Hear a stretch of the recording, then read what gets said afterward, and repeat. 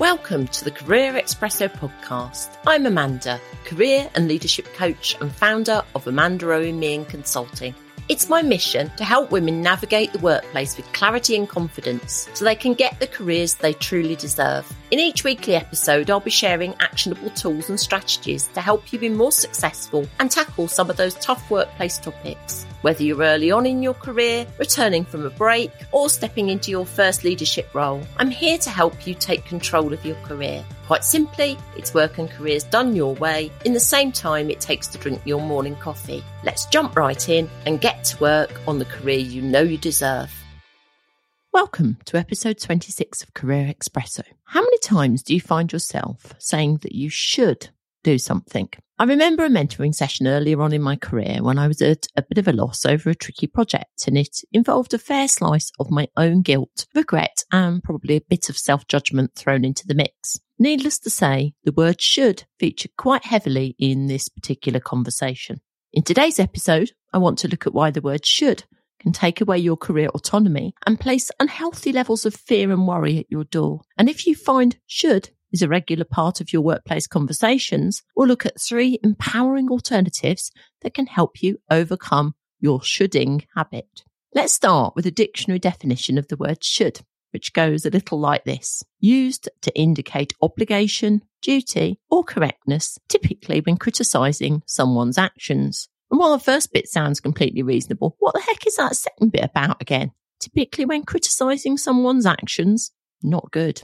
I don't know about you, but that alone doesn't leave me feeling that great about myself. Critical is not really an identity I want to place on myself. The more I considered it, the more I came to appreciate that should probably wasn't that helpful. But what are the main issues with using the word should? It's only a single word, after all. First off, you're not that accepting of reality when you use the word should. You're talking about things that you wish were so, but aren't, or vice versa. Whenever I slip into should mode, it's motivated by the lack of self-acceptance rather than a place of encouragement. When we tell ourselves we should be doing something, we are only serving to reinforce the idea that we're not doing it. You say to yourself, I should be making the effort to attend more networking events. The unspoken ending to this sentence is, but I don't. In the long term, when we tell ourselves or others that we should or they should be doing something, it's only serving to reinforce the negative and highlight what is not happening.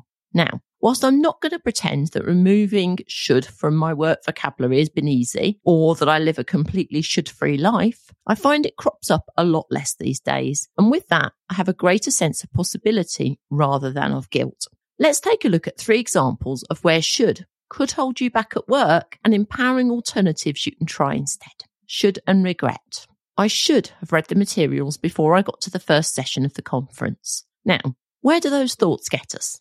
Nowhere, unless you're the proud owner of a time machine that allows you to go back and do over whatever you're so upset about.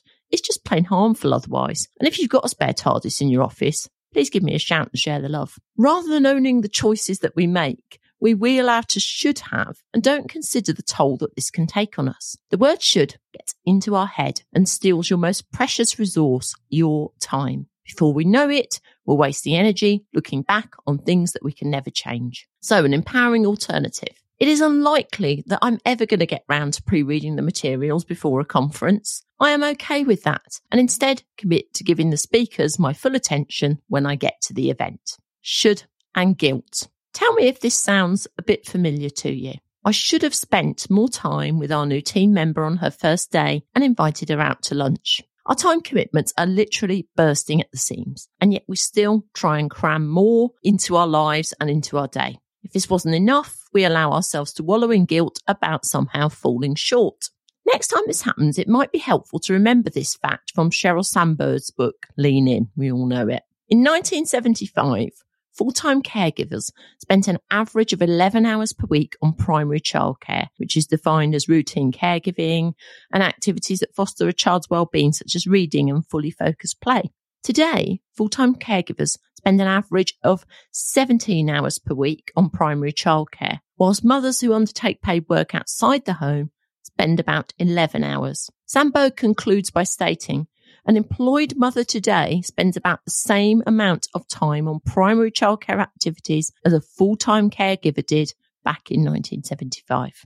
Amazing, isn't it? We stretch ourselves to our absolute max. Then we feel guilty about not being able to stretch ourselves any further. Let's accept the known history as fact and take back control. Eliminating the word should does this for us. So an empowering alternative. Keep the words could, are, and will in your workplace toolkit. These words indicate freedom, possibility, and a level of certainty, whereas the word should is riddled with guilt. I will drop by our new team member's office tomorrow morning and offer to invite her to an industry networking event that I'm attending next week. See the difference between what we said at the beginning.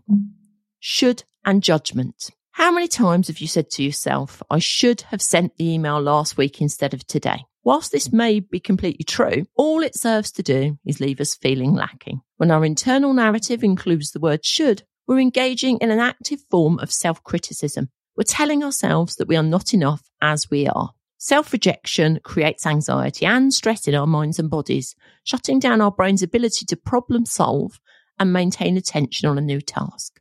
Empowering alternative. Give some thought to hearing the following message from someone who you really respect and admire. I'd like to see you send that email 1 week in advance of our meeting next time, so we've got more time to prepare.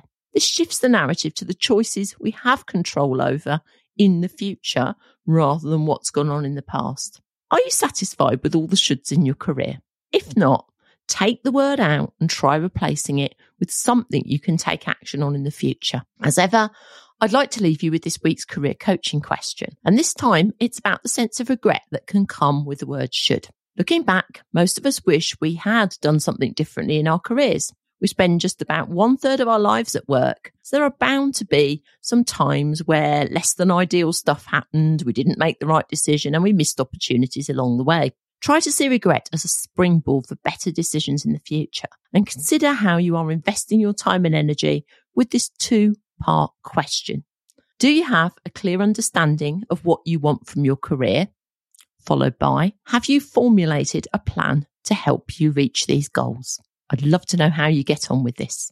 And if you want to work on your career and progression, take a look at my new membership community, the Rise and Thrive Career Network. It's for women who want a fulfilling, well-paid job they enjoy that doesn't take over every moment of their lives. I'll pop a link with more details in the show notes. That's everything for today's episode, and thanks for listening to Career Espresso.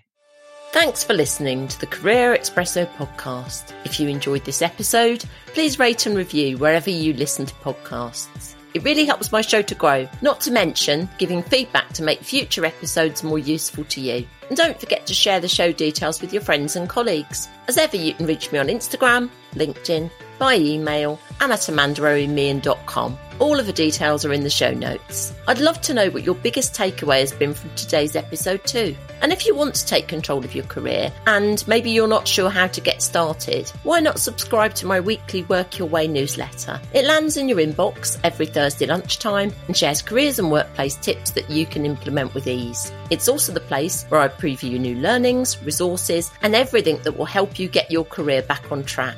Find the sign up link in the show notes too. See you next week for a new episode of Career Espresso. Bye for now, career. And maybe you're not sure how to get started. Why not subscribe to my weekly Work Your Way newsletter? It lands in your inbox every Thursday lunchtime and shares careers and workplace tips that you can implement with ease. It's also the place where I preview new learnings, resources, and everything that will help you get your career back on track. Find the sign up link in the show notes too. See you next week for a new episode of Career Espresso. Bye for now.